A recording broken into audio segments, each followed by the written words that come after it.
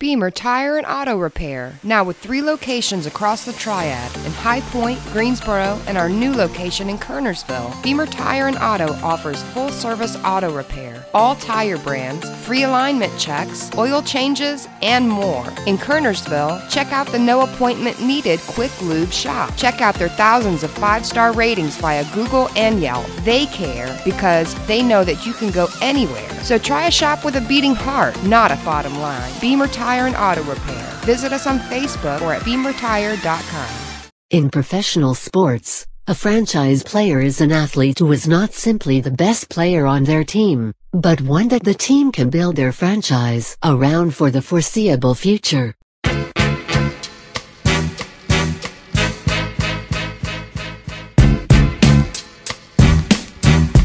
Welcome into Franchise Players here on Tobacco Road Sports Radio, tobaccoroadsportsradio.com, your home for Triad Sports and Triad Sports coverage. Make sure later on tonight you come back to Tobacco Road Sports Radio and check out the high school football coverage we got going on. 2 big games here in the Triad over on WCOG. You've got Grimsley and Ragsdale. Ryan Stone and JP Mundy will be on the call for that. Kickoff at 7:30, pregame at 7. Over on WTOB, myself and Coach Resignalo from the Carolina Cobras will have Davey visiting Mount Tabor, a huge game with Central Piedmont Conference implications at the top there. That's a 7 p.m. kickoff over at Bob Sapp Field. We'll catch you over there. With me today on the panel, Hot Rod Funderburk, and from WFMY TV, Jalen Gilkey. What's going on, fellas? What's up, fellas? Another week, and I'm just super happy to be here with you guys. You know, hey, it's football season. Everything is lovely during football season. Love it. Let's get into Can't beat it. You guys are going to be on twice over the course of the day. We're going to start off with some of the bigger news that happened over this past week, and that was the curious case of Urban Meyer, the Jacksonville Jaguars head coach, who got in a little bit of hot water due to a situation. Let me just frame this for those that don't know at this point, because this happened at the beginning of the week. Urban Meyer owns a bar up in Ohio, and apparently since the Jaguars played on Thursday night, he sent the team home and stayed behind. When he stayed behind, he was filmed in his bar with a younger woman basically grinding on him.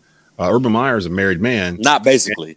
Yeah, not basically, because more shots came out after the initial screenshots, and basically Urban was mining for gold pretty much. So that's not really something that the head coach for a professional football team should be doing. Do you think Urban Meyer can make it through the rest of the season? Because there's some warning signs that suggest he will not make it through the rest of the season. Really, Urban himself. We've seen this before where he's claimed he's not going anywhere, nothing's going to happen, everything's fine. And then 2 weeks later, he's got, migraines or some sort of health issue. And because of it, he's able to step down. What are your initial thoughts about Mr. Urban Meyer here in Jacksonville? Let's start off with you, Rod. Well, my initial thoughts, number one, is after this has happened, I don't think the players really want Urban. I'm not sure if the fans want Urban. I think the only matter of fact, I don't even know if Urban wants Urban.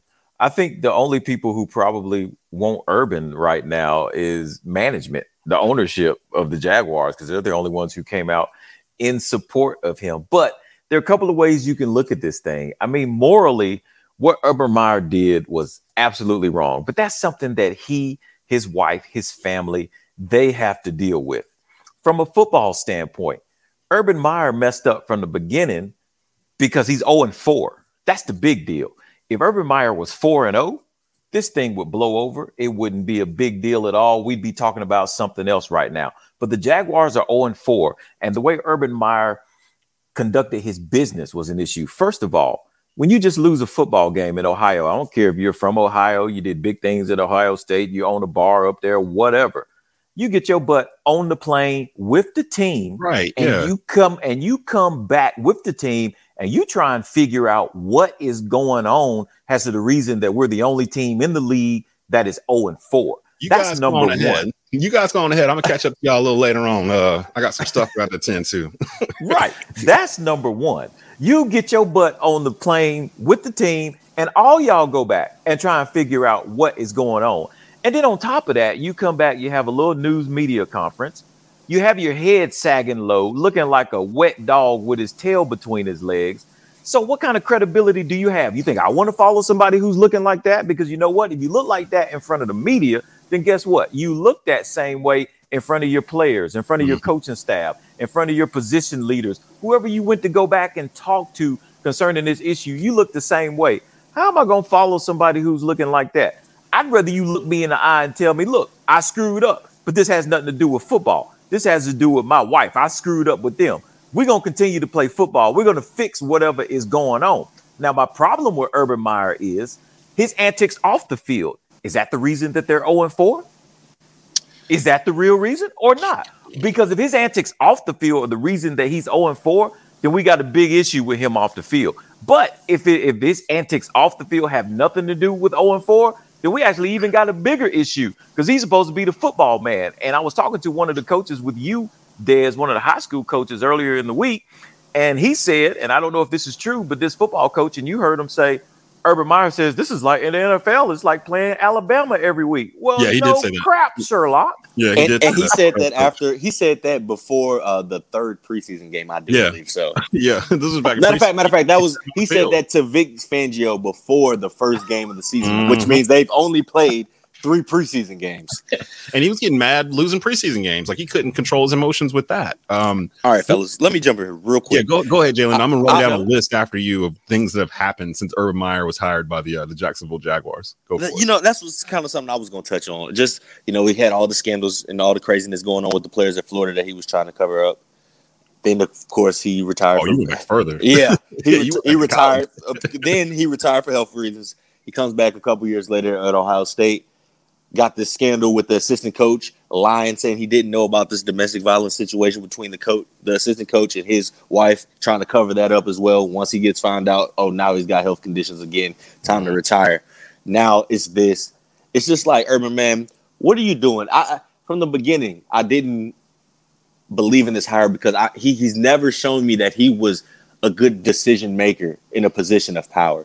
And this just furthers my point. Like I said, I haven't heard anybody that, you know, played the game, that coach. Everyone spoke out on this, and no one's ever said they've never heard the head coach not flying back on the plane with the team. I mean, that's ridiculous. Imagine if something would have happened on that plane, God forbid, right? Plane goes down, and everybody's gone from the whole franchise except for the head coach, Urban Meyer. How does that look? He stayed behind. Are you serious? Like, it's an unbelievable situation. Not only are you in there doing nasty with some little girl. I'm not gonna say little girl, but I mean, someone that was at least half his age. Yeah, she looked closer to my age than his age. I tell you that. You know, like the thing that's going around. He's sitting on a bar stool, facing away from the bar. The girl's like grinding on him, facing away from him. I found out today. Do you know what's in front of them? Like what they were like. What was in like right in front of them from where they were sitting? A mural of Urban Meyer and his wife. So I'm gonna tell you this. Check this out, right? Apparently, that whole little strip, he owns 3 establishments there. It's the Whiskey House, Urban Meyer's Whiskey House, Urban Meyer's Brew House, and Urban Meyer's Chop House. Apparently, they ate dinner at the Chop House. Some people saw him, and what did he say? People were trying to want to take some pictures, and somebody wanted to come out on the dance floor and do silly stuff. That's what he basically said. Mm-hmm. So it's just kind of. It's ludicrous to me at this point because it's just like you're the face of the franchise. You're hired by a billionaire, a multi-billionaire to represent his organization. You're I would say the number 2 face behind Trevor Lawrence. Let me it's just unbelievable that someone could be so irresponsible. And then did we not forget we're still in a pandemic and there's COVID protocols, and there was not a mask in sight in that video. So imagine if he comes up positive, and now they got to break out because if he comes up positive, they got to let him go. They got to break out because he's out here dirty dancing in Urban's Whiskey House. That's unbelievable. I want to run through a list of things that Urban Meyer has had happen since he took over as president or coach. I think he's the GM too, coach and GM of the Jacksonville Jaguars. Some of these you might have forgot. It's kind of like that Trump syndrome where it's like he was doing so much stuff you couldn't keep track of all of it. So like somebody would remind you. Remember when he did this in 2018? He did. Yeah, completely forgot that he even did that. So starting off, he hired Chris Doyle as the team's director of sports performance. Doyle was accused of making racist comments and belittling players during his time at Iowa. After heavy backlash, Doyle resigned from the Jaguars. That was the first thing. First step. Then he signed Tim Tebow to play tight end, a position that Tebow had never played before in his life. Tebow was 34 years old. So I don't know how the team took that. Tebow didn't even try to play tight end out there. He was just shoulder nudging people. He drafted a running back in the first round, despite already having James Robinson on the roster. He openly admitted that he was hoping to draft Kadarius Toney with the pick that they used on Travis Etienne. He told reporters that they cut players due to their vaccine status. The NFLPA did not like that. They opened an investigation to those comments because I forgot about that one. He had an open competition for starting quarterback between Trevor Lawrence and Gardner Minshew. Minshew was traded a few weeks later, but he split valuable first-team reps with Lawrence the entire training camp. I can respect that, though. I can respect that. Lawrence is the franchise. He's the number one overall pick. If he's for you, Gardner Minshew wasn't going to beat out Trevor Lawrence. Like, what is happening? Like, and then you traded him off. Nah, I don't. I like everybody to earn their spot. That's just me, though. He traded away last year's number 9 overall pick, which we'll get to in a bit. That was C.J. Henderson, who they traded to the Panthers last week. The team started 0-4. And then he didn't travel with the team after their week 4 loss to Cincinnati. Viral videos and photos emerged of him with a woman other than his wife. I say all this because it's crazy because his name has emerged as a front runner for USC. And it's like, no, that's dead. That's dead too. Oh, is that dead now too? Because I keep hearing him attached to USC. I've actually heard Miami as a potential spot. That might be a better fit. You know, down in Florida again. He already showed he could recruit in Florida. Miami's a dormant powerhouse, just like Florida was when he got there. I mean, that could work. I could see that if you wanted to go to Miami. Now, would Miami want Urban Meyer there? Probably, actually. What reason would Miami not want him there? I mean, it's Miami. You know what I mean? Like, all this stuff that Urban Meyer's doing, that's right up Miami's alley. Like, they're like, come on in. Let's rebuild this and go get a 7th national title. But I don't think he's going to hang out with Luke and all the dancers. Yeah. That's what you like. And so we got plenty of them for you. Yeah, we got all that down here. Come on down here. Now I can't remember the contract he signed with the Jaguars, but it feels it's like 5 years. I'll tell you that he ain't getting there. He ain't getting. I don't know if he's gonna get to the end of this year. I didn't think he was gonna make it to Sunday, fellas. I'm gonna be honest. I was actually surprised that the owner, Shad Khan, was like, you know, he's learned his lesson. He's very sorry. Blah blah blah. But he has, like I said, he has a 5-year deal, and I'm pretty sure all of that money is fully guaranteed. So that's kind of why he had to try to back him. Kind of why John Gruden is still a coach in Las Vegas, because he had a 10-year deal, $100 million. I believe all that's guaranteed. So it was like year 5, I think, and they haven't been to the playoffs since he signed it. Although they're looking okay this year. But yeah, with coaches, there's no unguaranteed money in them contracts. It's not like the players. Whatever they sign for is what they get. Yeah, and I mean, don't get me wrong. With Urban Meyer and the franchise still backing him, from a franchise point of view, Urban Meyer did some bad things, but he didn't do anything that was illegal, guys. He did nothing that was illegal. No, I mean, people have different moral views. Like. No, some I'm people not even out there, about the morals. Yeah, it's really okay. All right. I mean, and for me, I'm personally like, I don't even know if this is the worst thing we've seen Urban Meyer do. No, like, it's not the worst thing we've seen him do. This is not the worst thing we've seen a football coach do. It's not the worst thing we've seen anybody do. But at the end of the day, I feel like. No, when you saw this and saw the video pop up on Twitter, I was shocked. I was shocked about the video. I'm not gonna lie, because I was just like, "There's no way he's just this raunchy in the club." Like, yeah, man. That's what shocked me. The football game. I was like, "No way you're this raunchy in the club after an almost win." That's a person thinking, that is a boomer thinking that no one has a camera on them in 2021. And you're Urban Meyer. Like, y'all want to know something else, fellas? Nobody knows what Urban Meyer looks like. You know why this is more ridiculous? Because the fact that the Jaguars just played a game on Thursday night, and it was the closest they had been in a game. They led that game 56 out of the 60 minutes and then into overtime. And we have a heartbreaking loss. We almost get our first win in the year. Now we're sitting at 0-4 on a game we probably should have won, and now we got to deal with this. That's why I would have fired him, not about the morals, just because you're clearly not taking this serious. We're 0-4. We stink. You were hired to turn a laughing stock of a franchise around. And what did he do? He's done nothing but give people more reasons to laugh at him. So it's just kind of ridiculous at this point. If I was Shad Khan, I mean, I'd probably just bite that 100 and whatever million just because, that's for me to say, without I'm almost at negative 100 and something million in my account. So I could just talk about, what other people can eat 100 and something million, but still. Are the Jaguars the worst? I don't even say worst. Are they the worst situation in the NFL? No, Deshaun Watson's situation in Houston is worse.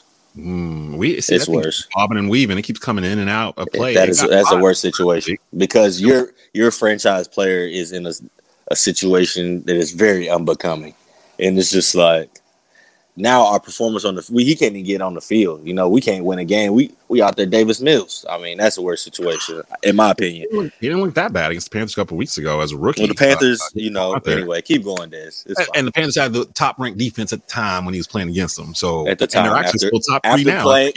After getting shelled by the Cowboys on Sunday, they're still in the top 3 on defense. So I'm gonna beat my chest a little bit and puff it out there. And Zach Wilson. We're gonna talk about the Panthers in a little bit. We're gonna get to them. I was looking around the league to see if there's another situation worse than what's going on in Jacksonville. I'd maybe nominate the Jets. They're 1-3. They really they won. They won. But who did they beat? They beat the Titans in overtime. I don't understand what's going on with the Titans. They stink too. That whole conference, their quarterback sucks. Division, that whole AFC South division is weird. Houston, Indy, Jacksonville, and Tennessee. Somebody gonna get it in with like a 7-10 record or something out of the AFC South. And then you got the AFC West. I think Tennessee still win 9 games. They should. I mean, compared to what the rest of the division's a dumpster fire. Like when you really look at it, Indy doesn't have a quarterback. Houston, we talked about Houston, and then we just talked about Jacksonville and what's going on over there. Meanwhile, I'm looking at some of these other divisions. What would you say is the toughest division right now? NFC West. NFC West? Gotta be. Let me go see. Because Arizona's 4-0. They're the only undefeated left. The Rams are 3-1. And you got Seattle and San Francisco. Yeah, I could put them up there. I would actually. Or the AFC West. I was going to say maybe they got 3-1 teams, and Kansas City is the cellar dweller at 2-2 right now. And they might expect, and anything could happen with Kansas City. I mean, they have the playmakers. They just have to put it together. Yeah, who is their defensive coordinator out there in Kansas City? Steve Spagnuolo. Yeah, Spagnuolo's out there. But he's been there for a couple of years. Remember, they were bad. They've always not been really good on defense ever since Mahomes became the starter. That's always kind of been like their bad spot of the team is the defense, and that could probably come back to bite them. It goes along with my whole window thing that each championship team has a window about 3-4 years. Really, if you want to count it, this is Kansas City's 4th year in that window because the year 1 should have been the year they lost to Brady and the Patriots in the AFC Championship game because the dude went off sides right there at the end. They should have won that game. That would have been year 1. This is year 4. You're starting to see people get injured. You're starting to see them having to shift out positions. You're starting to see not enough money to go around. I mean, you just paid Pat Mahomes $500 million. So, I mean, we're going to see if this is going to work out for them. But them and Tampa's got some holes too. They can't run the ball. Tampa cannot run the ball to save their lives, and they can't chuck it 55 times every single game. So it's going to be interesting. Well, let's see what happens when they come to Carolina. Yeah, we're going to see what happens when they come to Carolina. Matter of fact, I bet. I'm gonna have something for you. Don't worry about it. When we come back, we're gonna talk about some other things. We got Joe Serrero on the show today. He's going to talk high school football with us since it's High School Football Friday. Sam Dracula, host of the Believe in Hornets podcast, will be on with us to talk about the biggest things he's looking forward to with the upcoming NBA season with the Charlotte Hornets. And these guys will be back in just a bit because we got some Carolina news we need to talk about. The Panthers super aggressive going after players. I saw that Scott Fitterer has made like 13 trades since he got here last year. That is more than the Panthers did in 3 years before he got here. They only had 11 trades total in the 3 years before he got here. He's done 13 trades just since he showed up back in March or whenever it was when they hired him. So we're going to get into that too in just a bit. You're listening to Franchise Players here on TobaccoRoadSportsRadio.com.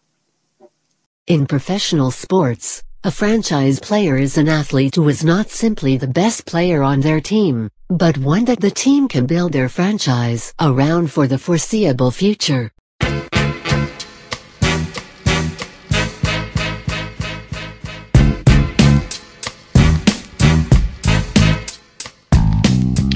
Welcome back into Franchise Players here on Tobacco Road Sports Radio, TobaccoRoadSportsRadio.com, your home for Triad Sports and Triad Sports coverage. Desmond Johnson here with you, along with good friend of the program, Sam Dracula. You can find his work regarding the Charlotte Hornets on YouTube, Twitter, all over the place. We'll give you some info on that in just a bit. Sam, what's going on, brother? How you doing?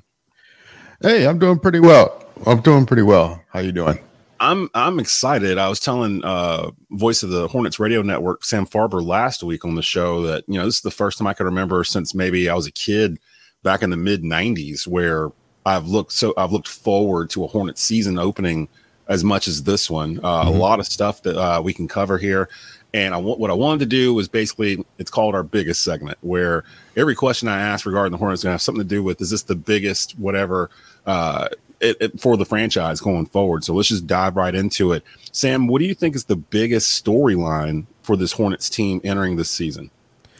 The biggest storyline, I would say, was the first half of last year a fluke, because that team, the way they're playing, as just, you know, playing winning basketball, playing exciting basketball, is that the team at its peak, and can they get there again? I think that's the biggest storyline, because we saw what injuries did to the team, and then when guys came back, LaMelo included, they weren't really the same. So like with LaMelo, with Hayward, Malik left, but like with those guys that were gone for that second portion, is like what is this team's real ceiling?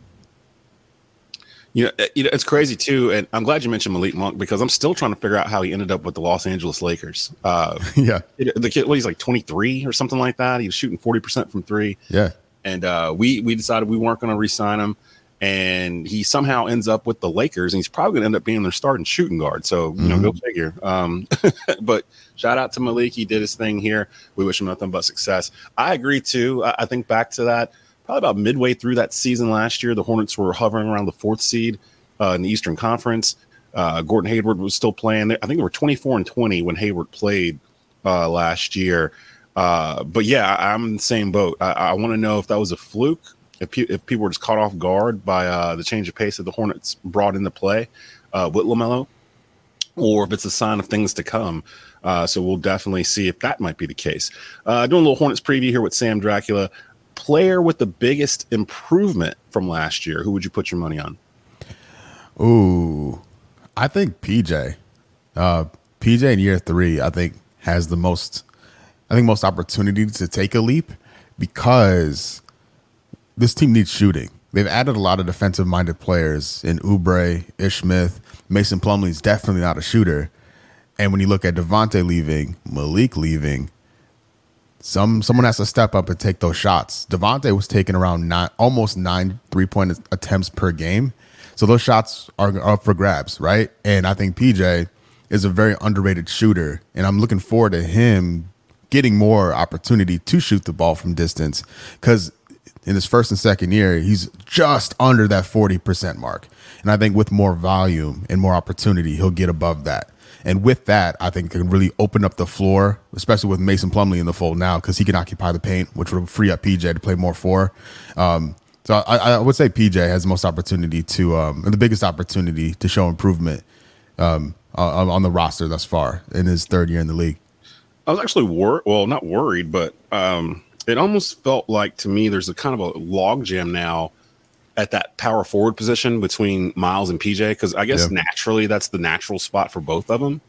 Although I guess you could make an argument at putting Miles at small forward, but that's the same issue. It'd just be Miles and Gordon Hayward. You know, it's like there's a logjam with those three forwards and trying to figure out what to do with them. I know they played some small ball last year where they had PJ at center and Miles at power forward. What do you think about the small ball lineups? Because it does kind of feel like with some of the moves they made in the offseason that head coach James Borrego may tinker more with small ball type lineups, even though rebounding and rim protection was a huge issue with this team last year. Yeah, so they can really do like an all 6-7 lineup if they wanted to, you know, with LaMelo, Oubre, Hayward, PJ, and Miles, and just really cause like matchup issues for the other team if they like real selective with it, if they want to go that route. I don't mind it. It's one like I like Mason Plumlee. I love that acquisition. He's an upgrade over Zeller and Biz. Like the hands Mason Plumlee has is already a big plus his playmaking ability. But the center spot still remains a question. And I think PJ took strides in that, like playing in that role last year. And it's just going to have to be, again, just really in like selective situations where if we're playing like Embiid or like DeAndre Ayton or someone like that, I don't know if PJ has the size to match up with those guys. So it's going to be tough. But fortunately, we're not going to be playing those types of centers on a night in and night out basis, or even within the same game, those guys won't be on the floor at the same time. So you can pick and choose. And I think PJ is a serviceable two-way player in the front court. And I like having the options. You know, after last year, I'm never going to complain about depth or having too many guys in the same position because that was the death sentence for last year's season. You know, and it I think it's an embarrassment of riches in that perspective, you know, and I'm pretty happy with it. And we kind of caught a glimpse, I guess, in the first preseason game of how those guys would be used with PJ coming off the bench with Oubre in that like midway point in the first quarter. Plumlee comes off, Hayward comes off, and that kind of like gives you like an idea, I guess, how Borrego's kind of thinking. I'm really interested in like as the preseason kind of goes on, how the rotation will flow out. Yeah, I was interested in that too because, you know, after watching Miles kind of break out the last 20 games of last year due to those injuries where they had no choice but to really start him, and for him to basically average 20 points per game and just kind of 40% from three too. Yeah, I mean, he was balling out. Him and LaMelo basically became mainstays on SportsCenter's top 10. Yep.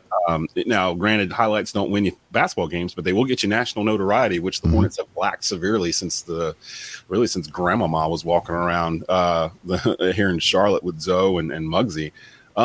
Biggest surprise for the Hornets this year? It can come in terms of a player just, you know, showing out more than you thought they would, or maybe a player that doesn't, you know, fit, you know, round peg, square hole type thing. Who would we think would be the biggest surprise coming off of this Hornets team this year? I think it'll be Book Night. I think he'll be more ready than we expect him to be. As a late lottery pick, I think the expectations should be kind of tempered. You know, you shouldn't be relying on him as heavily as you'd like, or as you'd want as a fan. Like, oh, we got this new guy, let him play a bunch. I think Book Night may be more NBA ready than people think, and I think you can credit Terry Rozier for that. Book Night himself for that as well. Like I think Terry and Book Night have the same like psychopath and like makeup, and so those guys in practice going at it. That's like, oh my God, we may have two Terry Roziers on this team in Book Night, and I think Book Night can be a major contributor off the bench sooner than people expect. Good with his ability and confidence that he's exhibiting thus far. I'm really big fan of him, and we need it too because like again, going back to Malik's departure and Devontae's departure, we need scoring, and I think Book Night can bring that. The question mark with him is just like, can you run the half court? Because he's not undersized per se, but we need a guy at that position that can handle things when Ish Smith or LaMelo's not available. There's not a lot of primary ball handlers on the roster. So the question is, like, can Book Night round that out? I have no doubts about his scoring ability, but I think he'll be more NBA ready than people think and be playing in more crucial moments than people think. Yeah, I think he's going to be a big surprise for Hornets faithful in terms of what he is. I think a lot of Hornets fans simply don't know who he is. They never got a chance to really see him play in college. And when that name was called out, a lot of people were like, who? Like, who is that? So, but just from the first preseason game, he kind of got off a little bit in terms of getting some scoring in. And I've always heard the description, he is a scorer, not a shooter. So it kind of makes me think if someone's going to slash, get to the paint, create opportunities to kick it back out. And find waiting shooters. So we'll see what Bouknight can do with his Hornets roster. Follow Sam on Twitter at Sam Dracula. He's also the host of the Believe in Hornets podcast on the Believe Podcast Network that's updated weekly through Believe. Mm-hmm. What's the biggest need for the Hornets roster as it stands right now? Center, like a more offensive minded center, a guy that can be an offensive threat and defend the position. Like, they can do it by committee this year with Mason Plumlee, but there's no floor spacing from that spot unless PJ's playing there, where then you're getting, like, going back to what we talked about earlier with the matchup issues. A center that can stretch the floor would really, really, really help things in the half court. Plumlee's playmaking helps a ton, because just comparing last year to this year, when Zeller or Biz came out to the top of the key for one of those, like, for a handoff or a pick, whenever they had the ball at the top of the key, the defenders just let them, like, just give them all the space you need, because they're not shooting it. If they do shoot it, statistically, it's not going in, and they're just looking to hand the ball off again. Biz wouldn't turn around. Like, his back was to the basket all the way to the top of the key. So a center that can force the opposing team to make like burn a calorie or two on the defensive end and, like, make them think, or, like, give a half second of hesitation would help everyone else out on the floor for the Hornets. So I don't know where that guy comes from. Maybe it comes from within. Maybe Kai Jones can be that guy. Maybe Vernon Carey can be that guy. It's not really Nick Richards' thing. He needs to kind of stay in the paint. But I don't know. I don't believe the Hornets will make any midseason trades unless there's some, like, catastrophic injury or something like that. But I think that's the biggest area of improvement or need is that floor spacing center, because the Hornets don't have it. I'm really curious to see what happens at that position, because all the, say for Mason Plumlee, all the players we have at that position are all, like, under the age of what, like 23 or something like that. Yeah, they're so young. Now it looks like Kai might actually get run with the main roster. Kai Jones, who was drafted, we traded back up into the first round to go get him out of Texas. He's kind of described as a pogo stick, really, but probably needs to gain a little bit more muscle before he's going to be effective. I expect him to get bounced back and forth between the Greensboro Swarm and the Hornets just to get some run. I am curious about the development of Vernon Carey and Nick Richards. I thought I saw that Nick Richards was kind of opening some eyes in some of these preseason runs or whatnot in terms of his development. I keep forgetting that Carey and Richards in particular didn't get a typical preseason last year to get vaccinated as pros, and then had a kind of a shortened experience in the G League. They had a bubble in Orlando, if I'm not mistaken, that what normal circumstances wouldn't really be like a regular G League season. And, you know, Carey was 19 at the time. He had 1 year at Duke, and Richards, I believe, was the same. I think he was 19, had like a year or two at Kentucky. So they didn't really have the proper introduction into the NBA, which probably stunted their growth as players.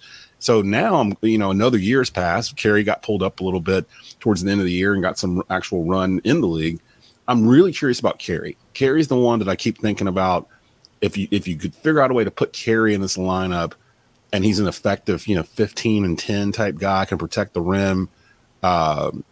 That's interesting to me, because now you got to line up with like all these dudes from college that were like top guys, really, and they're young and they're running. The bench is deep, so you can keep running all night long. And I don't know, it's just exciting to kind of think about what it could be.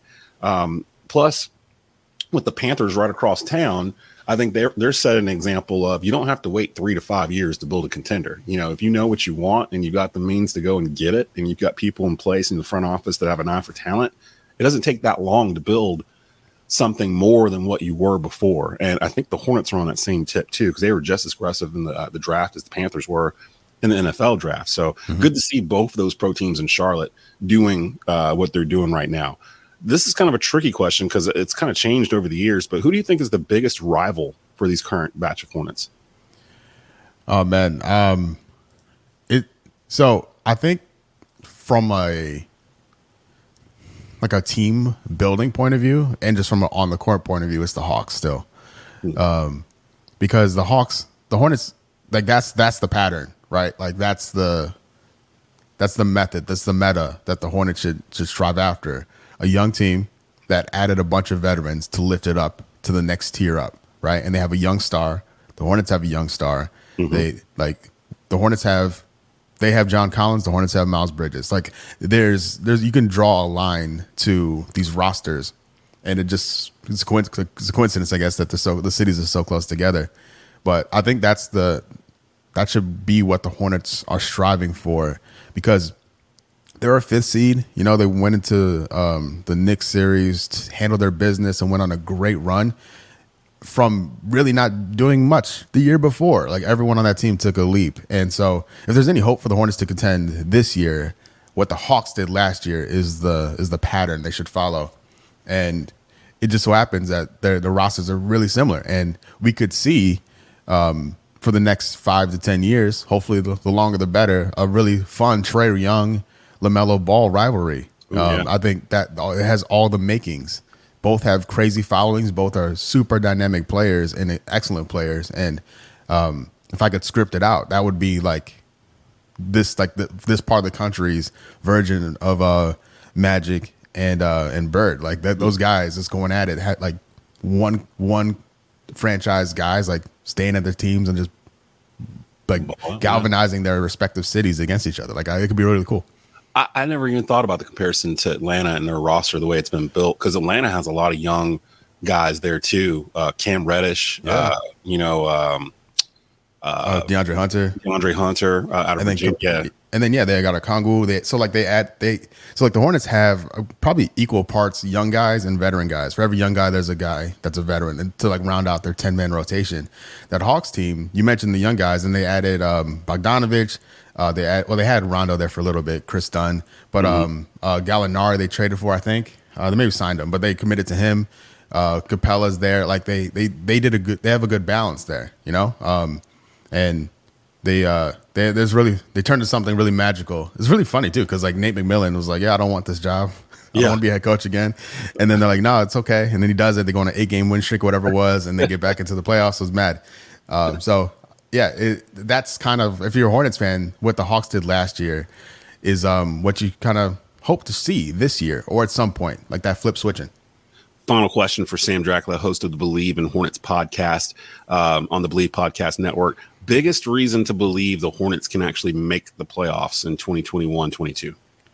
LaMelo Ball, man. Like this kid, when he was healthy, and when he before the injury and he was getting the run, he was doing insane numbers from a volume point of view and a efficiency point of view. And when his best asset is getting his teammates involved, right? Mm-hmm. If he's doing what he does best, it lifts everybody up. I have no questions about Terry Rozier. I think he's gonna be great again. I think Hayward's gonna be healthy again. I think we're gonna see Hayward play 70+ games because I just think we're due for it. Yeah. But I look at them as the constants. If LaMelo Ball is the pre-injury LaMelo Ball, it's going to lift everybody up, and I think this team enters that 5th, 6th seed conversation in the Eastern Conference. If we see like the LaMelo Ball from the last 10 games of last year post-injury, then I don't think this team is going to be in that mix. It's going to be more looking to like just trying to elbow in, trying to get a space in the playing game. There you go. Follow Sam on Twitter for the latest in Hornets news and notes. The Believe. You started new episodes of the Believe in Hornets podcast, or is that about to begin again? Oh no, we're going strong. We haven't. Cool. We haven't missed a week. I was going to ask you because I stopped because I do the Believe in Panthers podcast, and we literally stopped like right after the end of the season. Like I'm like, you know what? I know the NFL goes year round, but I got to take a break. I got to step away for just a bit, and we stepped out and then came back.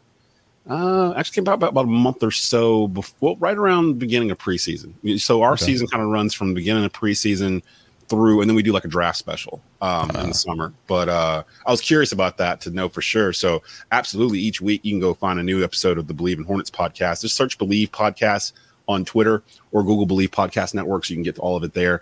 It's on all of the major podcast platforms: Spotify, iTunes, Google Play, wherever you may get your stuff from there. Always good talking to you, Sam, and we'll definitely talk to you again here real soon as we get closer to the season. Hey, my pleasure. Anytime. Thanks for having me. Coming up, more from franchise players here on TobaccoRoadSportsRadio.com. In professional sports, a franchise player is an athlete who is not simply the best player on their team, but one that the team can build their franchise around for the foreseeable future.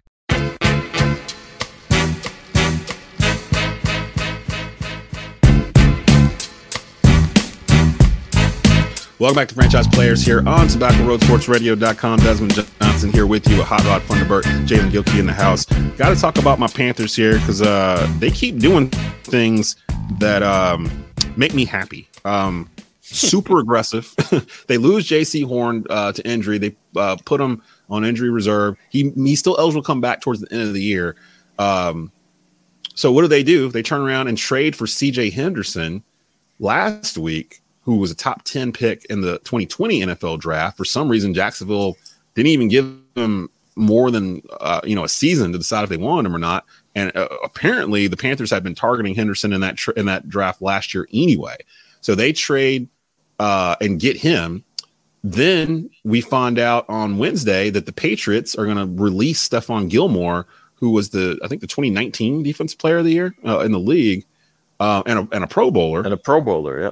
Yeah, so I'm thinking, wow, maybe the Panthers can pick him up after they cut him. I'm driving around in my car and stuff.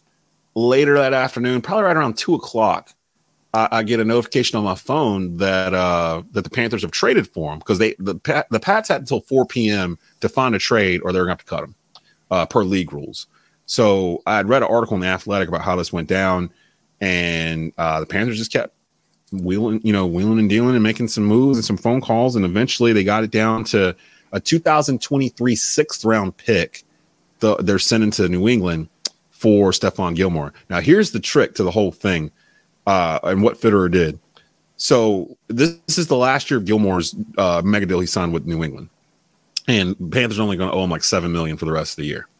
If he decides to leave as an unrestricted free agent, the Panthers will receive a 5th-round compensatory pick in the 2023 draft. So basically, Fitterer gave up a 6th-round pick for Gilmore, who's expressed interest in extending once the season's over in Carolina. He's from Rock Hill, South Carolina. He played at University of South Carolina. He lives in the same neighborhood as Dan Morgan and Scott Fitterer do in Rock Hill. So they've already kind of been talking to him anyway.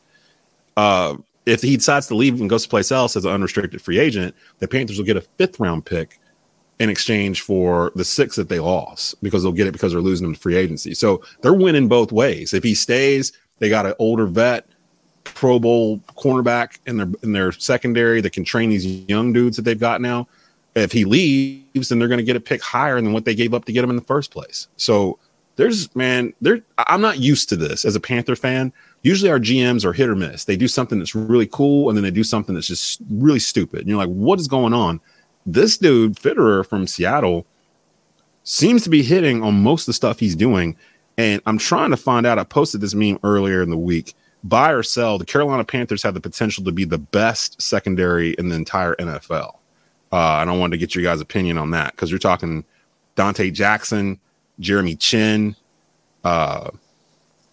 J.C. Horn when he's back, C.J. Henderson, and now you're adding Stephon Gilmore to this mix. I forgot AJ Bouye is there as well. He was a Pro Bowler for Miami. He just hasn't played yet. Thoughts on this and what the Panthers are doing with their overall roster building here?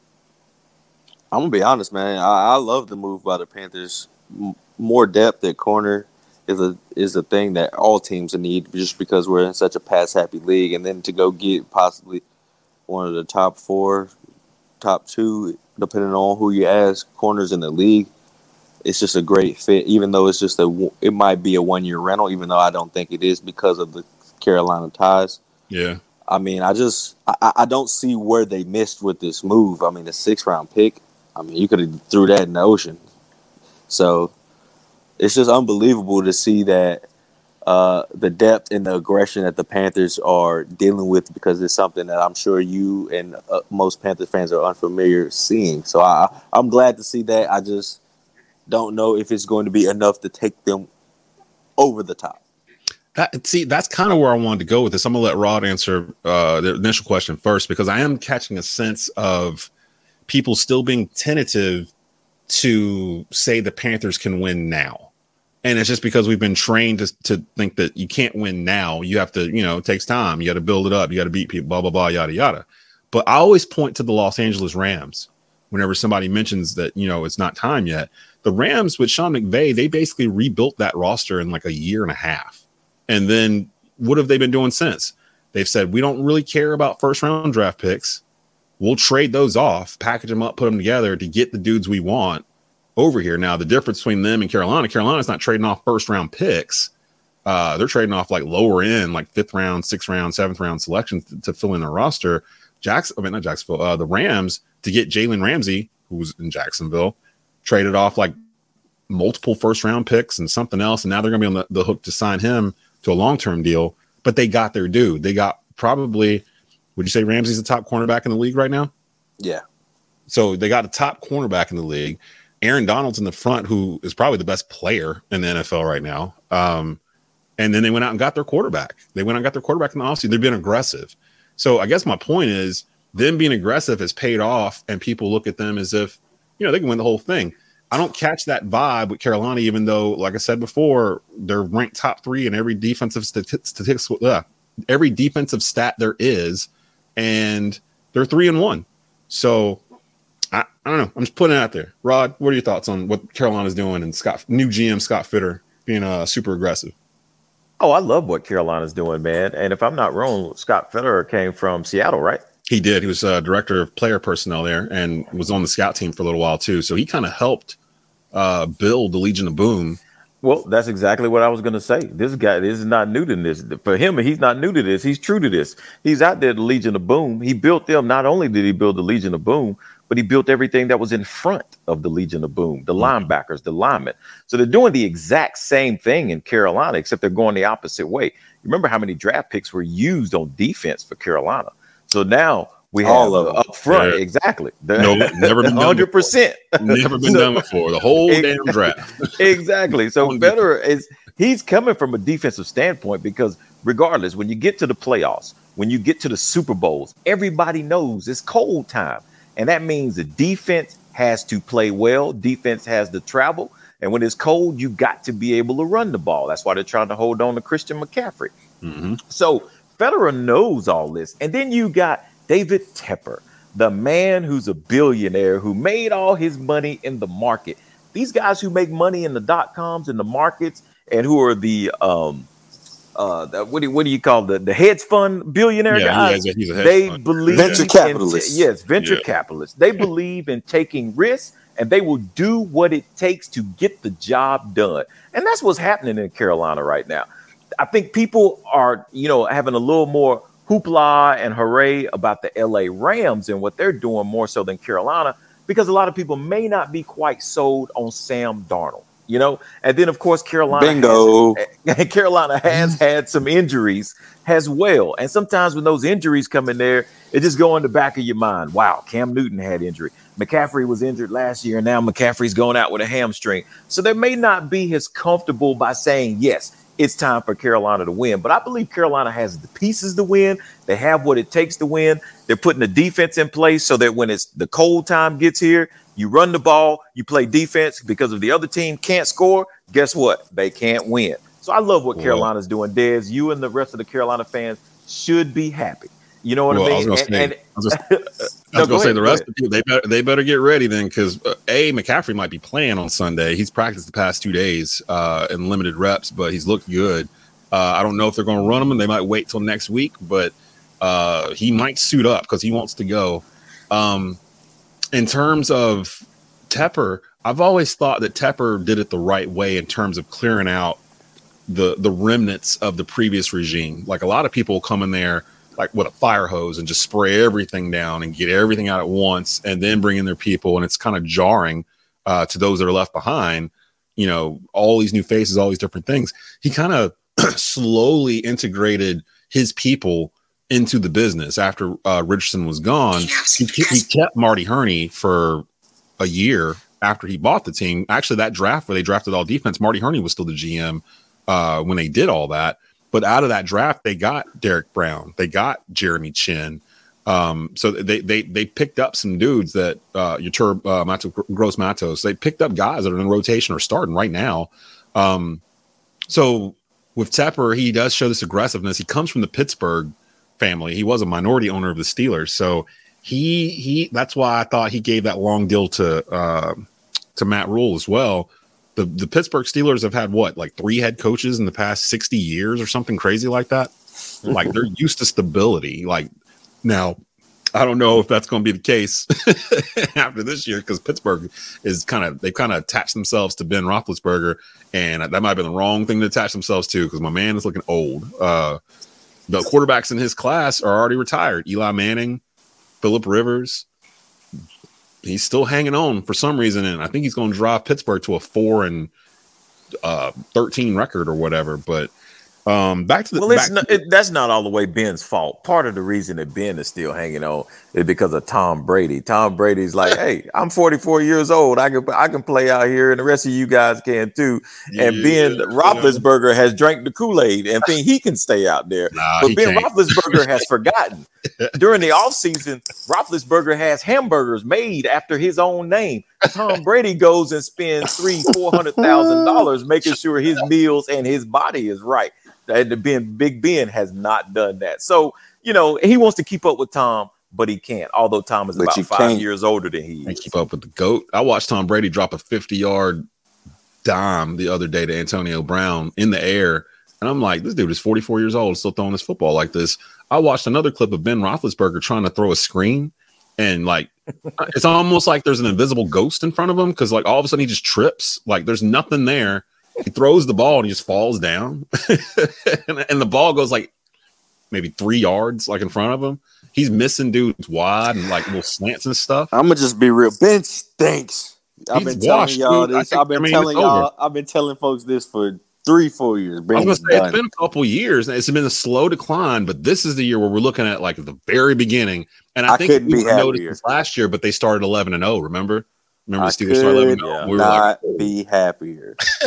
Wait, looking at Ben Roethlisberger, man, he looks like. If y'all ever had pets and you had that dog that you just watch get old and just start going downhill, that's exactly what Ben Roethlisberger looks like. Having trouble using the restroom. Yep. Teeth are out. Can't hardly get up off the floor with his laying down. R.I.P. my girl Ginger. R.I.P. Oh my gosh. Now I'm hoping. Now they wouldn't bench Ben Roethlisberger though. That's the problem. They should. They can't. Who do they have? I let Haskins go. We might as well. That's basically what are we gonna do? What are we? What are we doing here? They better go get. We're gonna let Ben get it. We're gonna let Ben get his brains beat in. I don't know if Cam would be much better than Dwayne Haskins or he'd be better than Ben Roethlisberger. I guarantee you that. I'm willing to bet dollars of donuts that he'd be better than Ben Roethlisberger because he still has mobility. He's still talented. I mean, the only thing Ben Roethlisberger can do is, like you said, is trip over his own feet because now he has a hip injury. He has a pectoral injury. I mean, what is he going to do? It's sad. He took a pay cut to come back. He took a pay cut to be here. He barely took a cut. He went from 18 million to 15 million. That ain't no pay cut, baby. Yeah, I'll throw a couple million back to y'all. Please let me come back and play. Please. Meanwhile, Cam Newton's still out here making YouTube videos and stuff. I don't think anybody's picking up Cam. It's week 6? It's over. I told y'all boys last week. It's over. Same thing happened to Robert Griffin III. It's over before you know it's over, and then it's just over. And then you look around with somebody's behind you. Robert knew it was over. They moved on. And Robert Griffin III, you know what? Have you seen him on TV yet? Calling a game or being on First Take or something? He does good with the games. Do you like him? Because I think he does a good job. On the analysis stuff, on First Take, he comes off as mad arrogant. He did win the Heisman Trophy. A lot of people won the Heisman Trophy. They don't come on. A lot of people won the Heisman Trophy. More people than him, and more better. It ain't people on TV that won the Heisman Trophy except for Desmond Howard. But he comes off like the one time I saw him, it was him and Jeff Saturday on Get Up, and he was just going in on Jeff Saturday. It was some random point that they were talking about, and he just would not let it go. And then I saw him again. I think he was in the booth calling a game this past weekend. I can't remember the game now, but I was like, oh, Robert Griffin III's in the booth.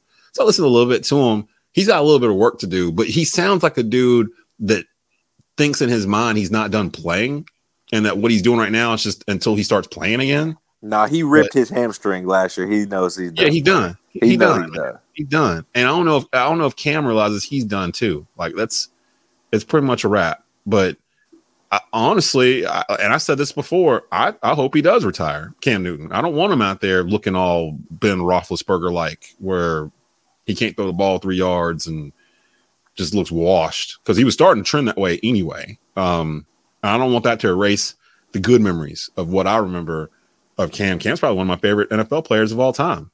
But if he comes back and just starts stinking up the place, that's going to taint that, and I don't want that to happen.